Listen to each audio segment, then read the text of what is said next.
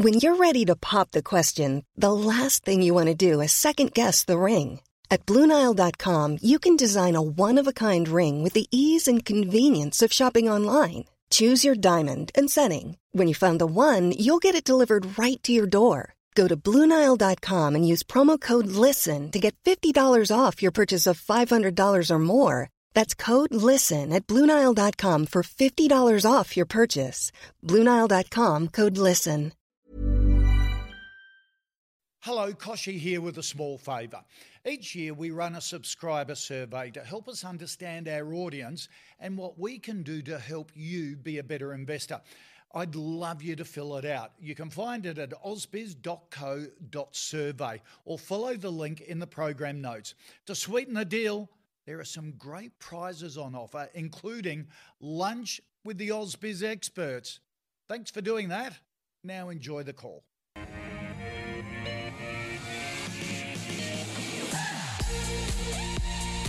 Good afternoon. A warm welcome to you from all of the team here at Ausbiz. This is The Call, 10 stocks picked by you, 2 expert guests over the course of an hour for this Wednesday, March the 16th. I'm Nadine Blaney, just in for Koshi this week. Well, we have 2 experts, of course, on today's show, and we've got them here for the full hour. So, captive audience, I hope. Joining me all the way from Perth, Carl Capralinga from Think Markets. Hey, Carl, how's it going over there? Hey Nadine, yes, it's a very good over here, beautiful sunny day, and been cramming the 10 stocks you sent through. I'm very excited about this list, particularly a couple of uranium stocks in there. I know viewers will be looking forward to that as well. Yeah. I know. I'm so excited. Yeah, I can sense the excitement. Now, Michael Wayne from Medallion Financial is here with me in studio. Now, Michael, we've both been cramming about vanadium, so that's a bit of a hint as to what's to come, but it's been such an interesting time in markets with the resilience that the Australian market has shown because of commodities and energy. And even today, while we have commodities and energy retreating, interesting times. Yeah, look, it's a very, very difficult period, really. Obviously, we saw swift falls around the COVID period, but I think there was a little bit more certainty as to that we would come out of that at some stage. At the moment, you look out on the horizon and there are so many different scenarios that could evolve, which makes the life of an investor very, very complicated at the moment. And a fund manager. So it's been definitely very tough out there. The Australian market has held up remarkably well. Obviously BHP being 10% these days and being commodities heavy. Finally, the Aussie market's having its time in the sun, but below the surface is a lot more carnage than it might look at that top line, headline level. So tough times indeed, but you've got to be optimistic, I think, with markets, but you've got to be cautious at the moment. There's a lot of talk about some of those tech names in particular being sold off. But anyways, I digress. Let me just tell you what's coming up today. Carl sort of gave it away, but we've got Alligator Energy, we've got Elevate Uranium, we've got Qantas. A good day for that. The travel stocks are doing pretty well today. SRG Global is coming up, and Telstra. It's been a long while since I've been talking about Telstra on this program. Before the stock of the day, I thought we'd take a look at Australian vanadium, but we can talk about the battery space in particular because shares in that little company are up by 25% today after it was awarded a $49 million grant from the government as it looks to take advantage of the EV boom. So really, the federal government, after saying that EVs were going to steal our weekends, if you recall, I think it was the last election campaign, now is looking to allow the country to capitalize on the boom, which is happening everywhere. Also, I think it's interesting, in today, Queensland has released a $3,000 subsidy for EVs under 58,000, so that does eliminate Tesla. But what we want to focus on for the stock of the day is Australian vanadium. But I will also mention that Arafura Resources got $30 million from the government in a rare earth separation plan, and Alpha PH has been given a grant by the government as well. So a lot of those little resources companies coming on the radar as we look to advance toward this decarbonization theme. So I will start with you, Carl Capralinga in Perth, for Australian vanadium. It is a mineral that is used in steel alloys. It's used in battery technologies. It's used in tools. It's got many different uses. It can even be used in some health applications. But Australian vanadium is basically building some sort of a project that will again supply this high-grade mineral to steel and energy storage markets. What do you think of it? Yeah, correct. It's a very interesting little company. And when I say little, I mean, in terms of share price, it's only about 4 cents. And so that, when we say 25% pop today, it sounds big, but it's gone from, three and a bit to 4 and a bit. But great for the company. Obviously, 49 million in the bank to pursue these initiatives. They've got an operation sort of a bit north east of Geraldton and a bit southwest of Carnarvon, if you like, over here in WA. I know exactly where you're talking about. I do. I've driven there. But look, as you said, vanadium is all the rage at the moment on the market. So obviously steel hardener. But what investors are really excited about at the moment with respect to vanadium companies is this idea of the next gen, potentially next gen. I mean, there's a few next gens competing, right, for the next battery. But this vanadium redox battery, which has a higher energy density than your current lithium ion, and that means that the batteries can last longer on a particular charge. So that's what everybody's excited about. It's all about your range anxiety with your Teslas, bringing that down, hoping to push into that sort of 1,000-kilometre range of vehicle and beyond. So, look, they're a player. There are a player in this space, and one of the better looking local alternatives, particularly on the chart. So I definitely like the chart. It is very much bottom left, top right. Little bit sketchy there on screen, but if you look at the candlesticks, and I love my candlesticks, definitely looking quite healthy there. So short-term trends, long-term trends, price action into higher peaks and high troughs, all the good stuff, all the stuff I really like to see. It's one I've been tweeting about for a while. I think since late November I checked my notes, and then it was my featured chart on the 7th of Jan, just sort of starting to ramp up. So if you're in it on any of those recommendations, I would definitely hold on to it. If you're not in it, I still think you can buy this one. I still think there's plenty left in this chart. However, look, a little bit of a pop today, you might want to wait for a pullback. So I think 4 cents now is that key support level, and if you can get in around there, I think that'll be good buying for a medium to longer term play. Got it. So yeah, buy on a pullback, which we're likely to see sort of at some time, anytime really, in the coming weeks. Now, in fairness to you, Michael, I know that this is not the area of the market that you look at, but know how you feel about hydrogen. Too soon, can't pick a winner at this stage of the game.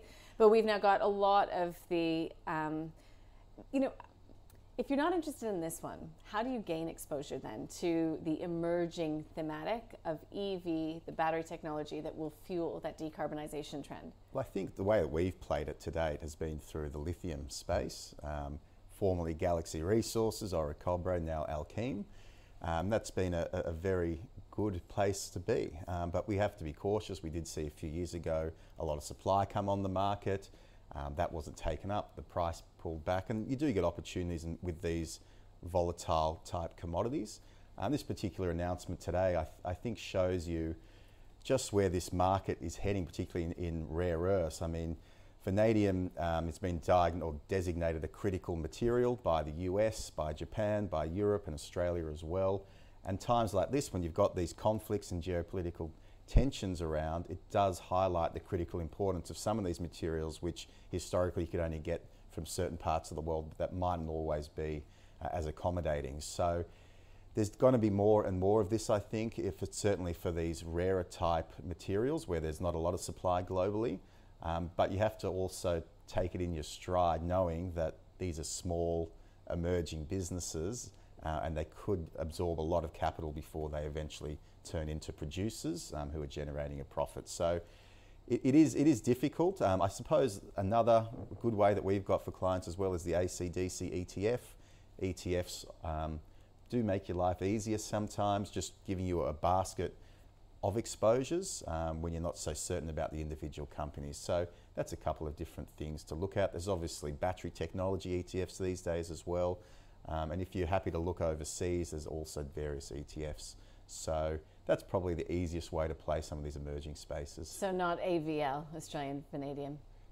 Probably not for me at this point, but I'm happy to go with Carl as a technical side of things. Yeah. But you can see the chart, it's not very liquid. It does move around a fair bit, just given the fact that the share price is 4 cents or whatever it may be. So it's probably not everyone's cup of tea, but it's definitely going to be on a lot more people's radar after today. But from my standpoint, it's hard to give it a buy, just given the risky nature of it. Fair enough. That's what this program is all about. That's what markets are all about as well, isn't it? Differing opinions on where the opportunity and value lies. All right, that was Stock of the Day. Let's get to the companies that have been nominated by you. So this is for Patrick. It's Alligator Energy. I will go out there and say, feel free, gents, to mix it up with number 2 on the list, which is Marinica Energy. EL8 is the ticker code for Patrick. So basically, they want technical analysis on Alligator Energy. Patrick's a more thematic fundamentals investor, but again, would love to know how the charts are stacking up for Alligator Energy and Marinica Energy. And Patrick, just looking for sort of what they're looking like at these key levels. Carl, let's start with you on this one. Yeah, look, I think you're right. We could probably do the first 2 in one because they are small uranium explorers. Having said that, they're more than explorers because they're both pretty confident that they have a resource, and it's more about sort of drilling to shore up that resource, get to the stage where they can declare it as a JORC compliant, JORC compliant resource. But both of them are a fair way away, and in particular, Alligator Energy is probably a bit further away than Elevate. So typically go through this sort of phase. We do a bunch of drilling, you establish a resource, you have a pre-feasibility study for a mine, then you go to a definitive feasibility study. We start to talk about, ordering various equipment in to do the mining and staffing and where the staff are going to live. And that's the stage before you get to the final investment decision, which is, okay, we're going to do this. We're even funded. So, funding's a whole other part of the puzzle. So just giving, I guess, viewers some of the background as to the major hurdles you have to get over to get to a mine. Alligator is pre-feasibility, if that makes sense. So they don't even have that stage. So it's early stages, and the price is going to ebb and flow pretty much on the uranium price. So I think if you're buying Alligator, you're not buying it because there's imminent production. You're buying it because you're speculating on the uranium price. If that's the case, and you have a view on uranium, you think uranium is going up, then I think it's as good as any of the other small ones in the space. The chart is constructive. I do have a short-term uptrend, a long-term uptrend. The price action is quite good. We are consolidating in a sort of a range between 6 and 8 cents, and we're at the probably towards the top end of that range. It's a solid hold. It's one I've been, again, it's in my daily tweet where I do basically all my favourite charts, and I would hold on to on that basis. I'm not sure if I'd buy it just now. I think I'd wait for a close above 8 cents. Because that's been a real bugbear in terms of the technical resistance levels. And if it has closed above 8 cents, a little bit of volume coming in, then I think it can move up into the next sort of range, which is towards 11. So these are small companies, but a move from 8 to 11 is pretty big bang for your buck in terms of percentages. So just in terms of uranium, and of course, spilling into Elevate, and I'll talk about Elevate just in a second, because we're kind of doing 2 at once here. The market for uranium has been oversupply for a number of years. So pretty much since sort of 2014, 15, the prices plunged. A bunch of significant mines were put on care and maintenance because they just weren't economic. More recently, we've seen a pop-up in the spot prices. We're back up to that sort of 50, 60 US a pound. And that's a bit of a critical level because it is the level that starts to get some of these producers starting to make more economic sense. So I'm talking about Paladin with their Langer Heinrich. I'm talking about Boss Energy with their Honeymoon uranium mine. Lotus has one as well. It's a funny name. I can't remember off the top of my head. Look, those 3 in the space would be my top picks in terms of being able to capitalise on any continued upside in the uranium spot price. And we're expecting that market to move back into deficit in terms of supply. Very important. Deficit in terms of supply around about 2025. So you are taking a bit of a long-term view, but prices are moving, and they are at about 11-year highs. So I know there's a lot of information to distill there, but whether, look, it's Alligator or Elevate or Vimy, I'm trying to remember, 92 Energy, there's so many in the space. I would prefer to go with the ones that could get to mining very quickly. It's not going to be Alligator, it's not going to be Elevate, it's going to be those 3 I talked about. So Paladin, Boss, and Lotus would be. I'm glad you brought up Boss. Sorry, Carl, to interrupt, because it is doing an equity raising today. So it says that this will fund that South Australian project to production. So Boss Energy is one that you've got on your buy list as well. I mean, that's a pretty big chart there. It's an odd one because it had a consolidation. So I think it was a 1 for 8. So yes, if you had 8 shares, you end up with 1 share. So that chart's not showing it. Yep. Okay, so now I'll go to you, Michael, on the uranium names. So Alligator Energy, Marinica, Boss, Paladin, Lotus, is there anything in any of them that you like when we talk more about nuclear, we talk more about climate change, and we talk a lot about, the buying of uranium, physical uranium by the Sprott Uranium Trust. So do you have a view? Yeah, I mean, we own Boss and we own Paladin. You do, I mean, and in my old age, we're moving a bit more into commodities. Probably for the first time really in our history over the last sort of 12 months or so, just given the market conditions and the broader macro themes that are out there. In a high inflation, potentially slowing growth environment, historically commodities is probably one of the only areas in the market that's done well. So I think you have to have some exposure to that space. And then when you're looking at your exposures, you're looking at some of these commodities that are aligned to a greener future, and I think uranium does have a place in all of that. And as Carl sort of highlighted just then, the whole supply-demand dynamics are shifting pretty much after a decade where they were down in the dumps ever since the Fukushima nuclear disaster. So there's a bit of life in the nuclear space at the moment and the uranium space. Boss and Paladin are the two that we own because, as Carl points out there, they are the closest to being back in production. These other smaller mines are still a long way from getting to that point in time. So I think it just makes sense that you, from a risk perspective, that you want to be in those that will be generating some cash flow in the near term rather than those that are in the never. So from our standpoint, that's the way we would prefer to play it. These two particular names, it's interesting because the Northern Territory is actually where they've got a few of their resources based, and apparently that part of the world has a lot of uranium there under the ground, but really in undeveloped form. So that could be an area to watch in the future. But from now, I don't think it's necessarily worth the risk to pick up some of these smaller names. Is that sort of a rule of thumb for you there at Medallion across the board, that in a time that you're seeing commodity prices rise, you want to be in those names that are actually producing and shipping and have the offtake agreements already in place? It depends on the individual ultimately, but it just makes sense from a risk exposure to go for those that will be generating and spitting out cash in the short term. Some individuals like to take slightly higher risk, and that's their prerogative, and that's more than fine. But I just think from a more conservative exposure standpoint, it just makes sense to go with those more developed names. Are you getting old, Michael? I think so. I'm definitely getting fatter. I don't think so. All right, let's get on to the next on the list. I'll start with you on this one, Michael. It's Qantas. So a lot of the travel names are having a good day today. I think it might have to do with the fact that we've got the New Zealand border now opening to tourists. But let's be honest. I mean, these sort of lately are at the mercy of whatever wind comes through. And I suppose the retreat in oil prices also being a good thing for the likes of Qantas. Would you invest in Qantas today?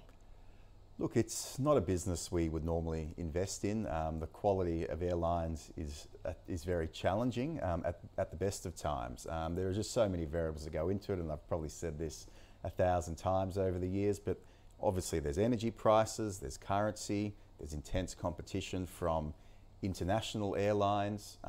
Really for Qantas, the main driver of profitability is the domestic market through Jetstar, as well as the premium brand Qantas. And by splitting those two out, you obviously can retain the quality brand name of Qantas and the service, and then offer a cheaper alternative. So it's very unlikely that the international market will recover to pre-COVID levels until 2024, 2025, some people are talking about. But in the short term, you'll probably get a stronger, quicker rebound in the domestic market. And that's what Qantas will be relying on and hoping for.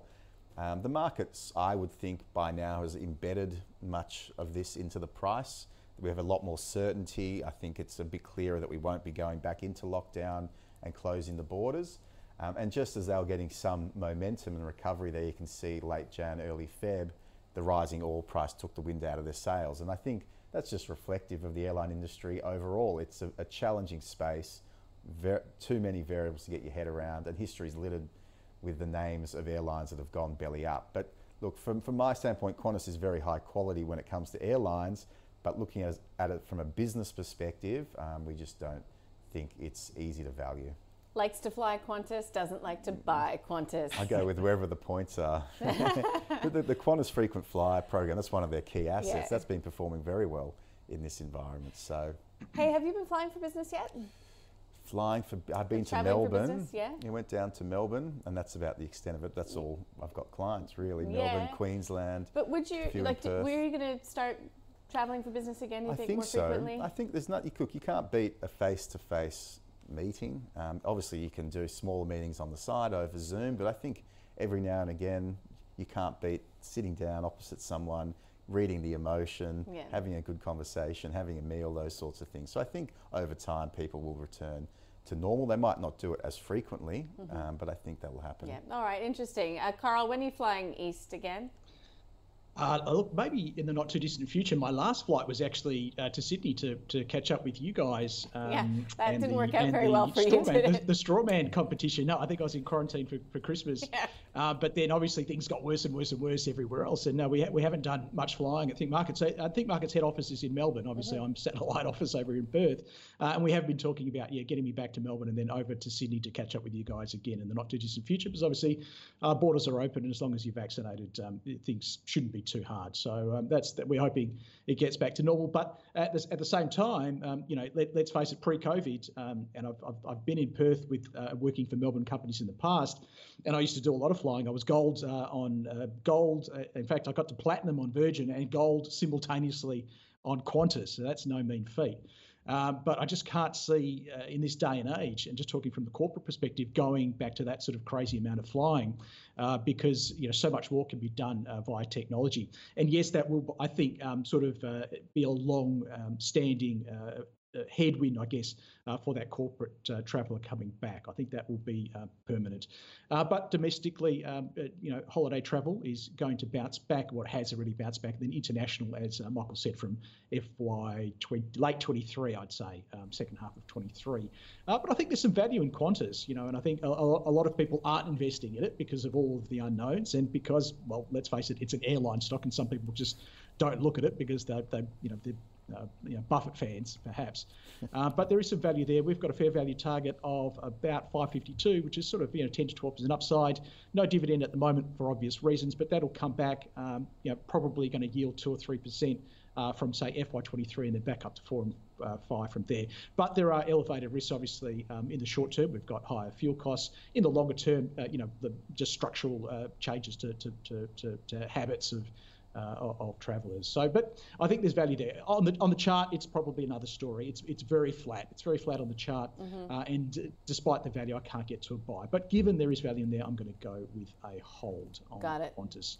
Thank you. Nadine, can I bother you 1 second? And can we go back, because I just didn't give Elevate Uranium for Patrick. Okay. Just the technical view. Sure. So just on Elevate, again, another one. It looks pretty similar to Alligator. It's definitely a hold, not quite a buy right now. If we get some upward momentum, I would happily upgrade it to a buy, but a very solid hold for a nice looking chart. Thank you. Thanks for being so thorough, Carl, as well. Patrick, thanks you, I'm sure, as well. Let's get to SRG Global for Adam. So he's given us a bit of detail. I'll start with you, Carl. He says since its price drop in January 2020, it's continued to increase, and with its recent conference presentation demonstrating growth, where do you see the price going in the next quarter and for the remainder of 2022? What are the charts telling you for SRG? Charts are looking good for SRG. I'm just looking at it right now, actually, just here on my screen on the left. And, it's bottom left, top right. So, straight away, my eyes are open and I'm excited just from that basic fact, because you can only get bottom left, top right if there is an excess of demand and less supply in the market. And you've got to say, well, why is there lots of demand for this stock? Well, because people are doing the hard analysis. They're doing the hard work, and they're understanding that there is a very, very strong business here in what is effectively their bull market. So these guys are sort of engineering contractors, but they also sort of dip into the construction and asset maintenance side of things. So it's sort of a whole of life of the asset. And what's really neat about this company is that they're more about sort of locking clients into this sort of annuity revenue stream rather than just sort of going, stumbling from project to project like a Lend Lease, for example. So they're doing really, really well. A lot of focus over here in WA, a lot of focus to the mining sector. So clients, just reel them off: Rio Tinto, Fortescue, BHP, Gino Reinhardt's, Roy Hill, a bunch of the gold miners. And we know that with high commodity prices, activity is going to continue to be strong there. A lot of infrastructure spend from governments, particularly here in WA. So all positives. The only negative, I guess, would be on the cost side of things because they have a large focus over here. Labour is so tight over here, Nadine. Yeah. It is crazy. And that is going to send up the cost of keeping their key personnel, which is the biggest cost driver in the business. So putting it all aside, we do like this one. We've had it as a buy for some time, since I think middle of last year, and with a really fantastic chart and a good valuation. Our Fed to value target is about 67 cents. It's trading about 50 cents and at about a 4 or 5% fully franked yield. So plenty of total shareholder return. Going to go with a buy. Buy, hold, or sell for SRG Global, Michael? It's not a company that I was familiar with before, but it's been in the media the last few days because it's acquired the sister company of ProBuild, which is a company that went into administration. So that could potentially be a good buy for them, buying something that's a bit depressed. But this particular business, it looks quite good from a fundamental perspective. They had a pretty good year last year, constantly revising up their earnings expectations, beating guidance, that sort of thing. So the momentum in the company does seem to be very good. Their balance sheet seems to be quite good as well, a big amount of cash on their balance sheet. So when you're looking at, there is actually quite a few of these sort of mid-tier construction type services companies. But this one seems to have worked on some sizable projects in Dubai, the Emirates Tower over there. They've got a diversified portfolio of projects, if you like, across a number of different industries, which I think is probably a good thing, just looking at some of these services companies back when the mining cycle took a negative turn a few years back. So look, I'm happy to give it a hold. I can't give it a buy because I don't know enough about the company, but it's probably worth having on the watch list, and it's one to go and do a deep dive into just to understand exactly what are the main drivers of the business and what are some of those key contracts that they've got in place. All right, let's get to 4 on the list. This is for Renee. I'll start with you on this one, Michael. I don't have any detail from Renee, so perhaps we can talk about Telstra big picture fundamentally. Is this a company that you think will grow? Yeah. Is it worth holding for the income? Yeah, look, it's a tough one because Telstra's looking the best it's probably looked in a long time. Many people hold it and they've sort of held it through some very, very tough times there. But look, it does seem to be in a better position than it's been, but nevertheless, it's still not going to be an ultra high growth type company. Their mobile business continues to do very, very well. The phasing out of the copper network is a positive for them because it reduces a lot of their costs. They've recently entered into an agreement with TPG whereby TPG will be able to access the mobile network in some of these places, particularly in the regional area, yet Telstra will be able to access some of their spectrum. So that should be EPS accretive for them.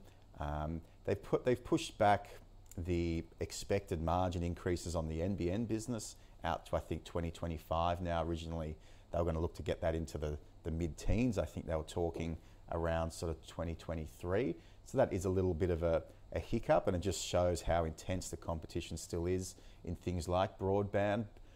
So look, from my standpoint, I'm happy to give Telstra a hold. I do think it's got some defensive characteristics in this environment, but it's at the same time very difficult to get excited about a company whose earnings per share hasn't grown in 10 years, whose dividends fallen, and who still faces a lot of intense competition, being the sort of large incumbent in the space. So happy to give it the hold. It's probably the best I've ever given it.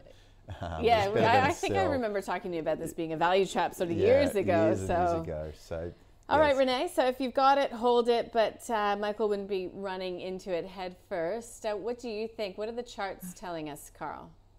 The good old Telstra value trap, isn't it? It's been I've been in the business for forever, Nadine. It certainly feels that way, and I've been talking about that value trap for probably a decade. But around sort of early last year, the chart started to turn back up. The price action started to get better, and the candles all of a sudden turned white, and we did upgrade it to a buy. But the valuation never looked good this whole time. You'd see, we kind of see it there on the chart, that pretty much bottom left, top right. All this time we were happy to call it a buy. The valuation looked rubbish, and it was basically just on the basis of momentum, and we're happy to do that on certain stocks when we think the momentum is sustainable and overlook some of these valuation impediments. The best ones, our highest conviction recommendations, were the ones where the valuation and the chart match up. Now, here's the gist of the Telstra thing. Everything Michael said is absolutely correct. Market, I think the reason why it's dipped over the last few weeks is that disappointment that they pushed back those margin increases on the NBN, which the good news is they're coming to the end of the drag that's providing, major cost outs, and they're going to return to earnings growth after 6 consecutive years of earnings decline.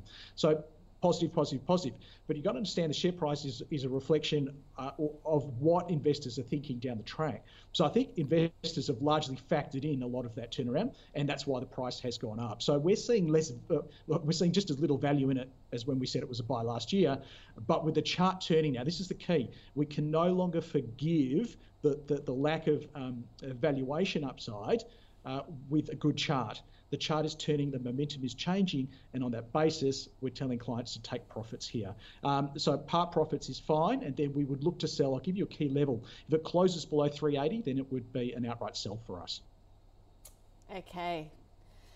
Sorry, that was a hold, was it? Take part profit. So if sell. you want to call it a sell, we can call it a sell. Let's call it a sell. But selling part profits, and then below 380, we're all out. Okay, got it. Thank you. Thanks for clarifying. Sorry, I just blanked out there for a second. Look, that brings us to the halfway mark. So let's summarize stock of the day and the first 5 stocks. Stock of the day, Australian Vanadium. Look, it is a hold for Carl. He's been watching this one for quite some time, watching the price action. This is all the rage in the sector. Look, he would look for an entry around 4 cents, roundabout there. Look, Michael would prefer to get into Alchem or to access this thematic via the ETFs, ACDC. He says if you've got it, hold it, obviously in a hot area of the market. Let's get to Alligator Energy and Marenica Energy, and this is for Patrick. So Michael is invested in this area, but he does it via Boss or Paladin. Those are his picks in the space. Again, Carl says, look for ones that are already producing. Boss, Paladin, Lotus are his picks. As far as the charts for you, Patrick, Marenica is a hold. It's a hold for Alligator Energy as well. Qantas, it's a hold for Carl. He does see some value in Qantas, but not a buy at this time. Not a great business, according to Michael. He would not be buying Qantas, but if you're in it, he would get you to hold it. Now, SRG Global, it's on Michael's watch list now. It's a hold if you're in it. He sees the momentum there and says it's got a good balance sheet. Carl looks at SRG Global. He calls it a buy. It is doing well. It's got lots of spending by the government behind it. The only thing he's keeping his eye on is costs. Sounds like in WA, it's exactly like it was when I first came to Australia, which was very, very tight labor market. Couldn't find anybody to do anything for you there. All right, and Telstra is the last on the list for this half. It is a hold for Michael. You just can't get too excited about Telstra. It's not an ultra high growth company, although it is a bit defensive. And for Carl, as you just heard, trim, take profits and be all out at $3.80. All right, let's get to the portfolio, shall we? As you know, we've got a new portfolio that has been picked by our investment committee. Stocks that make it in are very high conviction, and there's only a few of them in there as opposed to the previous portfolio that we were monitoring. And in there is BHP, Macquarie, Mineral Resources, Steadfast Group, Aristocrat, Leisure, Audinate, CSL, NextDC, and Universal Store. We've got half units of Qantas. There you go, and Frontier Digital Ventures. 20% is being held in cash. So there's a nice pie chart there. The committee meets every month. It discusses the buys that have come from this program, and they decide whether or not they're going to put them into that high conviction fund or readjust the weightings, take others out in favor of the new. So please keep sending your requests to the call at ausbiz.com.au. We still get buy, hold, sells from our guests on the day.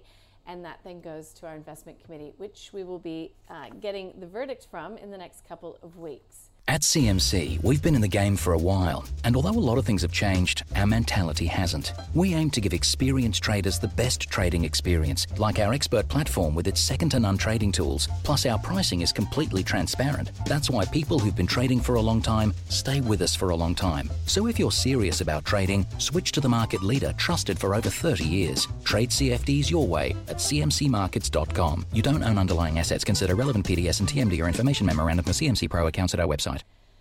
The next 5 companies that we will be showcasing today, though, ANZ, so really a wide range of companies today. So we've got ANZ, that is coming via Twitter, actually, so thanks for that. We can also take requests via Twitter.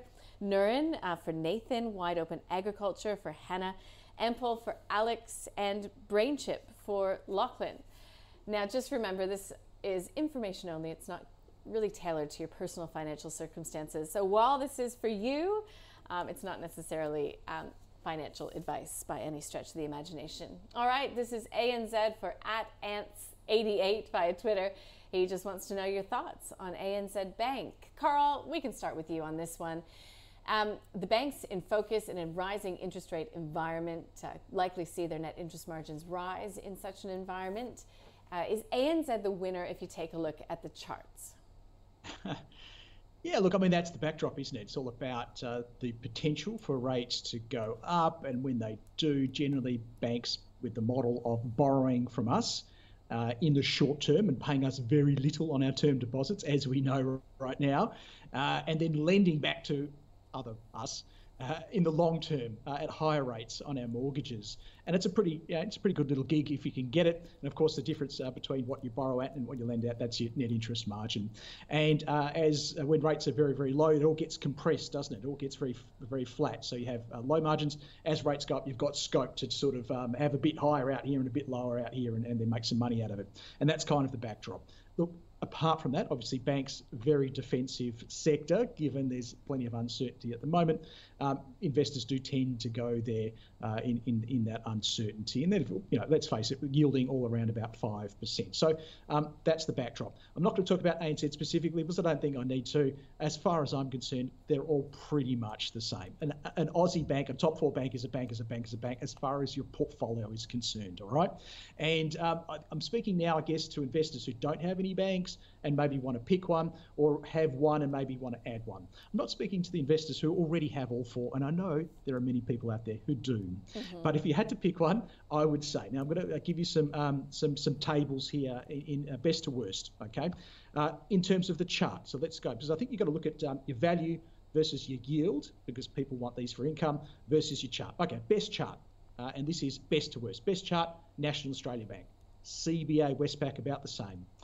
Then Bendigo, Adelaide, and then ANZ would be my least favourite on the chart. So that's giving you some idea of what I think about ANZ. In terms of yield, but some people don't care what the chart looks like. They just want to know, hey, Carl, which one's going to give me the best dividend yield because I'm getting stuff all on my term deposit. Okay. Best yield, Bendigo Bank. That's giving you about 5.6%. ANZ is the next best, giving you 5.5%. Westpac is giving you 5.2%. NAB's giving you 4.2%. And CBA's giving you the least at 3.8% on your dividend yield. They're all fully franked. In terms of the valuation, so how they're trading in terms of their price to earnings ratio compared to their historical norms. The best value is Bendigo Bank. I do like that one. Then Westpac is the next, then ANZ, then NAB, then CBA is in theory the most expensive. So you've got, whichever you person or investor you are, you've got a way to, I guess, look back at the recording of this and decide what suits you the best. So you're not buying ANZ, I take it? Oh, ANZ? No, on the chart, no. No, no there you go. Are you buying ANZ, Michael?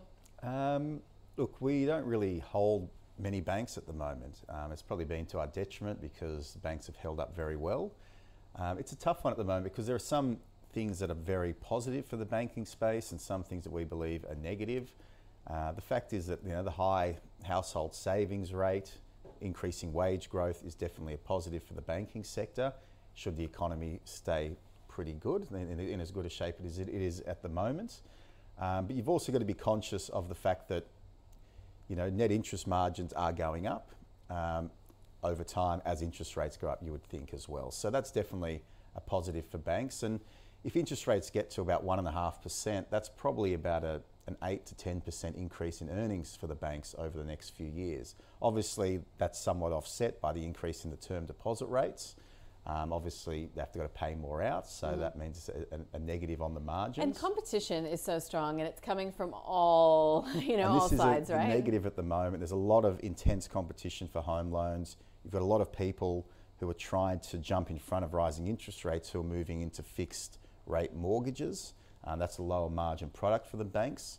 And then you've got to think as well, if interest rates are going up from very, very low levels, credit growth gets hindered by that.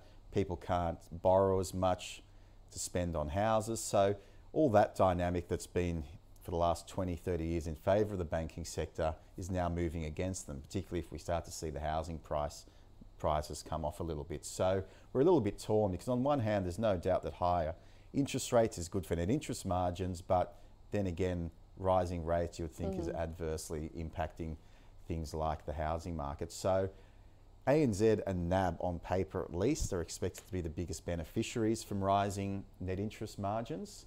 But in terms of quality, probably CBA is still the best quality.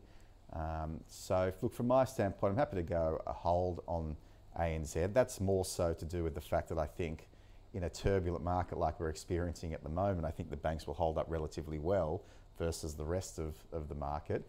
But in terms of looking out in growth-wise, it's again hard to get excited about a company with return on equity that's been in decline for the last 5 or so years, where dividends have been falling.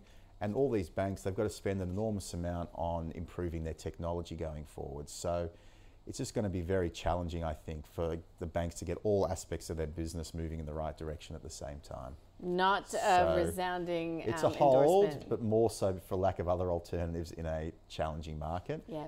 But not getting too excited either. Got it. Now, Neuren Pharmaceuticals is the next on the list. Michael, I'll start with you. Neuren, NEU, this is for Nathan. Look, in my research, this is being called a transformational year for the company. It has medicines out there to address Rett syndrome. So this is a syndrome that affects younger people primarily. No approved medicine. It's got orphan drug status in the US. The company in its most recent report is forecasting revenue of about 115 million plus, roundabout there, 2022 and 2023 in the US alone. What do you think of Neuren as an investment opportunity? I've never heard of it until today, so I've had a little bit of a read on it. So take what I say with a bit of a grain of salt, because there's a little bit more detail. And look, these companies are very complicated because they've often got a series of clinical trials going as well that could, in many ways, make or break the company. It does seem like this company does have some revenue coming through the door, which is a good thing, which means they can fund some of these clinical trials without having to keep going back to the market and raising more capital. They've got a current trial in process at the moment, which is going through the third phase for that Rett syndrome, and I'm not sure when that will get approval, but they're looking and hoping for mid-2022, but you never know for certain what the outcome is going to be. So in some ways it can be a bit of a binary outcome, where if they do get FDA approval and they do get that forecast revenue through the door, the share price will take off. Likewise, if it fails, you can expect the share price to drop. It's not uncommon, 30, 40, 50%. So just understand that. You can obviously see that as they've progressed through the various trials, the share price has reacted accordingly, but that can unwind pretty quickly if this latest result doesn't come good for them. So for mine, very volatile, very uncertain, and you can see looking again at that chart that it will move significant amounts on the news flow that comes out. So just be wary of that. From my standpoint, it's in the too hard basket and the too high risk basket. So it's a sell while it's done quite well for you. Got it. Thank you, Michael. What do you make of Neuren Pharmaceuticals? Carl? Yeah, look, I can see where Michael's coming from. High risk, high reward typically with these biopharma companies. But this one's a long way down the track. So we're phase 3 right now. Phase 3 is that step before you actually get approval and commercializing. So most of your drugs or therapies that get through phase 3. Now, when I'm saying most, vast majority, 9 out of 10 will get approved by the FDA. This one is the only drug of its type treating this particular syndrome as well. So that's a big bonus. It's not like it's going to hit a market that is full of competitors. They've got a distribution partner over there in the US that is on the verge of paying them $115 million over the next couple of years because, for all intents and purposes, the assumption now is this will get to commercialisation. So that big pop on the chart was some of these really fantastic results coming through for the phase 3 trials, so if you're wondering why it pops. But what it did, and that pop is important because it kind of takes the company from, let's face it, a company that very few people knew about to a company now that everybody knows about. A lot of people bought on the expectation that the momentum would continue, and now a lot of people are kind of stuck in it.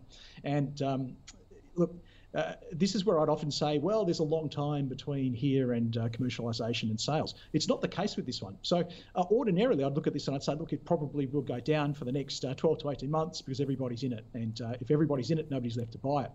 These guys are going to start earning money pretty soon, I reckon. And market cap's only about 500 million. So, revenues over the next couple of years of, rough maths, 150, 160 million Australian, I think means it's probably going to be okay. Again, I need to see the chart pick up. So yes, it's popped. It's holding well. That's important. I don't think I'm a sell on this one. I'm more of a hold. I'm not a buy yet. So what I would need to see for it to be a buy, I think, is a close. And I'll give you a very specific number here. I'll be very specific. This high here, that high there, close above 430. And I think we're back in the game. Okay, so wait for that. There's no problems at all with just waiting and watching this one. You're not missing out on a whole lot. It's dropping below 4. It could get to 380, 350 before it starts to move back up. I might comment on it, watch the Twitter feed. I might find the right candle there to buy it lower down. But if you don't hear from me, close above 430 is the place to start to buy. Thank you, Carl. Let's go to Wide Open Agriculture, WA. This is for Hannah. I'm going to start with you, Carl. Going by memory, this is based in WA. It's in the agri space. It's making food products. Is this a very sweet time for the company? Yeah, it is. This is it's a massively growing market. So if you don't know what they do, it's basically the environmentally sustainable processes for oat milk at the moment, which you either love it or hate it, right? But a lot of people do love it, and they are moving. And this is they're doing really well with their sales of the oat milk. So quarter by quarter, increasing bottom left, top right on their revenues, which is great. No earnings yet because they're very much investing for growth. Mainly WA focused at the moment, but looking to expand across the nation. They've got a big distribution partnership with Woolworths, which will help facilitate that. But what's exciting about this one is the possibility of moving into some of these meat substitutes. Now, I don't know what happens in the Blaney household, but certainly over here in the Capoligua household, we're aiming, for one a week now. We're doing a meat substitute. So a couple of nights ago, we did the soy-based burgers. I've got 2 kids, 50% approval rate amongst the kids. But How about you? Come on, don't sit on the fence. I liked it. I enjoyed it. No, I'm a tick, and we've trialled a few now over the last few months. But look, it's something we're going to adopt and we're going to push in, and no doubt many Australians are looking to do the same. So I like the space it's in. Now here's the problem. Okay, so there's no profits yet, and probably not going to be for a while. The problem is the chart. So I'm going to find the chart. Here we go. It was one of those stocks that nobody knew about, again, like Neuron, right? And then everybody knew about it. It went vertical. It went from 10 cents to $1.90. And then everybody's in it, and there's nobody left to buy. And then there's just slow grind down from top left, bottom right now, as we're waiting for it to start to hit some of these key milestones, like operationally cash flow positive. And they're kind of getting further away from it because they're employing more and more people to scale up. And we know employment is tough, particularly over here in WA, as I've said before. So once they turn the corner, we start to see those Appendix 4Cs. So viewers, watch those Appendix 4Cs. That's their quarterly cash flow statements. And there's a line in there which says net operating cash flow. And as that starts to move back in the right direction, so closer to zero, the stock will pick up again. As it crosses that threshold back into operational cash flow positive, I think you'll see it do well. Until then, it's just a watch. There's no need to own it. There's no need to buy it. It's just wait and see. Okay, and if you have it, you'd hold it then? If you have it, you're in trouble because I think the chart looks terrible. Oh, okay. So would you sell if you're still got your head above water? Look, hang on the basis that there is a promising company here, but it could be 30 cents before it turns around. And that's the big risk. Okay. All right. Thank you. Are you a steak and potatoes household? No, Wayne? we mix it up. We try and be healthy during the week at least, maybe a pizza or two on the weekend. So this is the thing. It is one of those companies. We interviewed the CEO, right back around, the launch of AusBiz.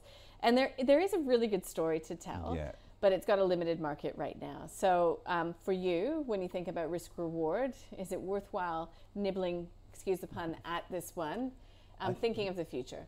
I think it's one of these narrative stocks where the story is great, but when you look at the actual business itself, it hasn't yet proven itself as a quality business, and it's still got a long way to go until it does.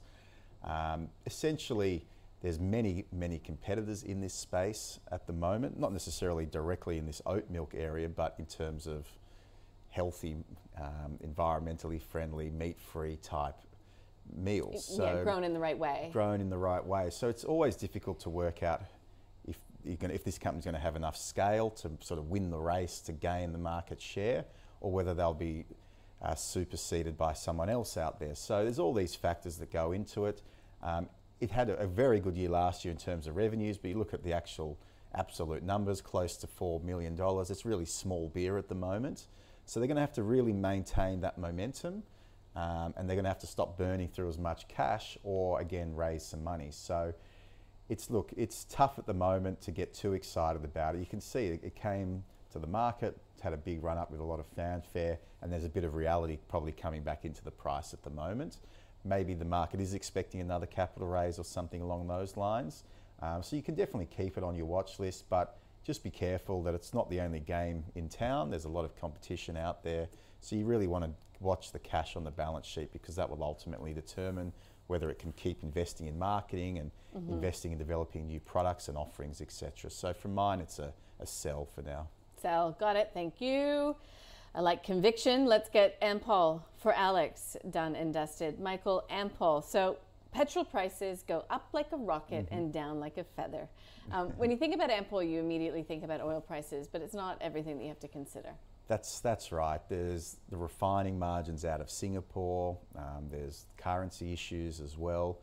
And the fact is, it's really a marketing exercise these days. So Ampol has about 35% of fuel distribution throughout the country. They're kind of hoping that you go in there and fill up your car with the premium unleaded as opposed to the E10 or whatever it is, because they can extract a higher margin. They're also hoping that you go into the shop and buy a Coke or a Mars bar or something like that as well while you're in there. So it's almost a bit of a retailer these days. Long term, it's also a challenging one to get your head around, because if we're pushing ourselves down the electric vehicle route, which I think makes sense, then there's going to be less demand for petrol. Not to mention the fuel efficiency of vehicles these days is considerably better than where it was, say, 20 years ago. So it's hard. It's probably a good thing, the fact that oil prices are going up in the short term, because they might be able to extract a little bit more margin, but you've got to be able to understand all the different elements that go into it, and it can be quite complex to understand at times. I hate, by the way, reading the Ampol result when it comes out. I just find it really confusing. I hope I'm not alone. Well, they got rid of their refiner in Australia, and they now rely more on overseas, which it was good for them because it took their reliance away from a really uncompetitive refiner, but now they're more at the mercy of the market price and what's going on in Singapore. But it can be quite a complex business to understand. Sorry, I just got in there before you were going to say buy, hold, sell. I'm going to put a hold on it, because I think it's probably, again, a lower risk type business, which is really unimpacted by like the negativity around what's going on around the world. If anything, it's probably positively impacted, and things like inflation, things like higher oil prices should be a positive for them. But from a medium, longer term perspective, I think there's better alternatives to be in. Got it. Thank you. And Paul, Carl on the charts, please. Yeah, look, it's a tough gig. Look, as petrol prices spike, obviously, I mean, you're not going to go in and buy that Mars bar or the Calippo or whatever it is. You mix Mrs. Max pie or whatever it is, right? And you're probably going to find other ways to get to work.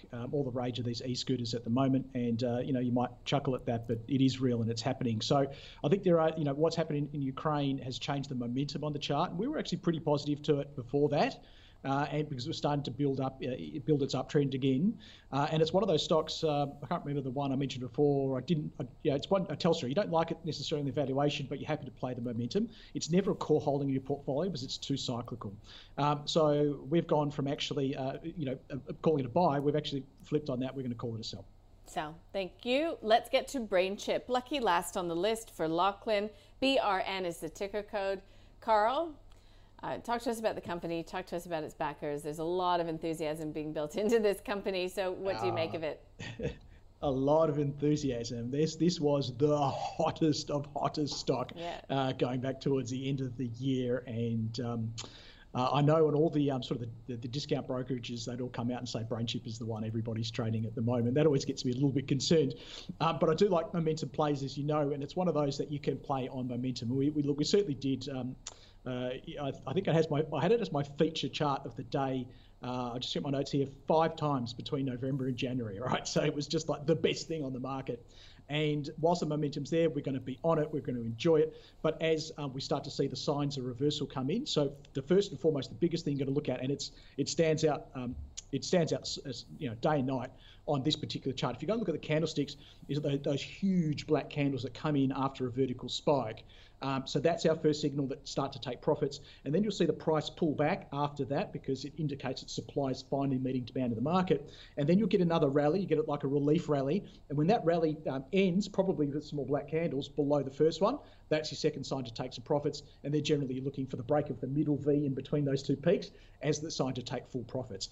We've been there, we've done all that. So we're out of this one. The problem for investors now, if you didn't get out, if you're one of those people that buys on the way up and then forgets to sell on the way down, or is hoping that it'll get back to those highs, I think you're in trouble. It's one of those ones that nobody knew about, everybody knew about. Now everybody's waiting to get out of. It could be like a Zip or those BNPLs that have these very long tails after those big spikes. So it's not a buy for me. I don't think I can even get to a hold on these technicals. Having said that, down the track, let's watch for signs of white candles, high peaks, high troughs, and it could be back on my top buy list. You never know. Got it. Thank you. Michael, final word to you on BrainChip.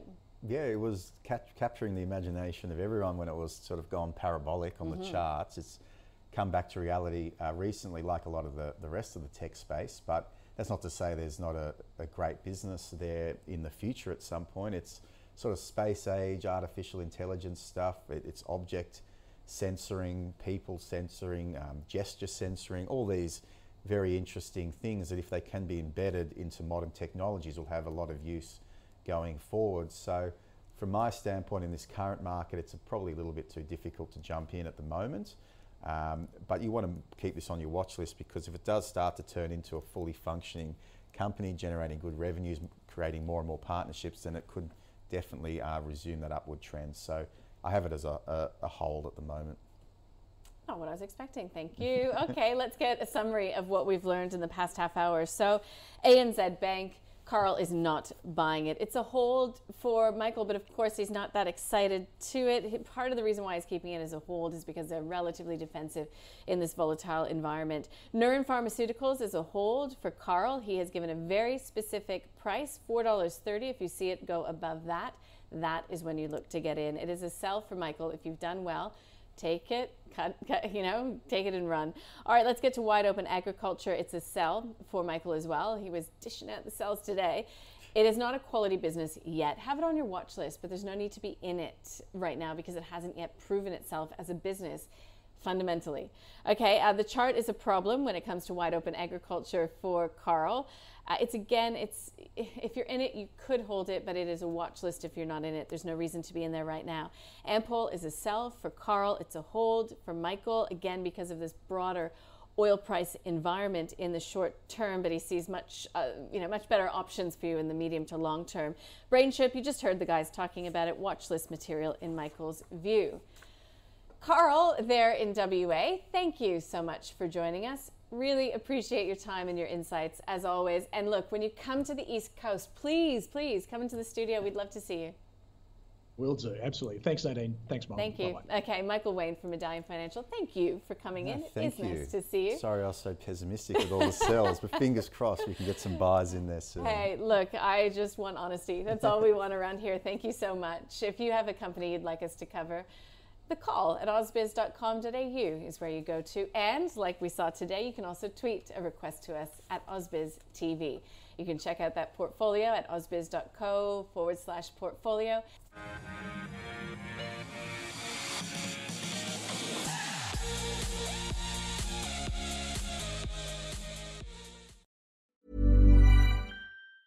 Planning for your next trip? Elevate your travel style with Quince. Quince has all the jet-setting essentials you'll want for your next getaway, like European linen, premium luggage options, buttery soft Italian leather bags, and so much more. And is all priced at 50 to 80% less than similar brands. Plus, Quince only works with factories that use safe and ethical manufacturing practices.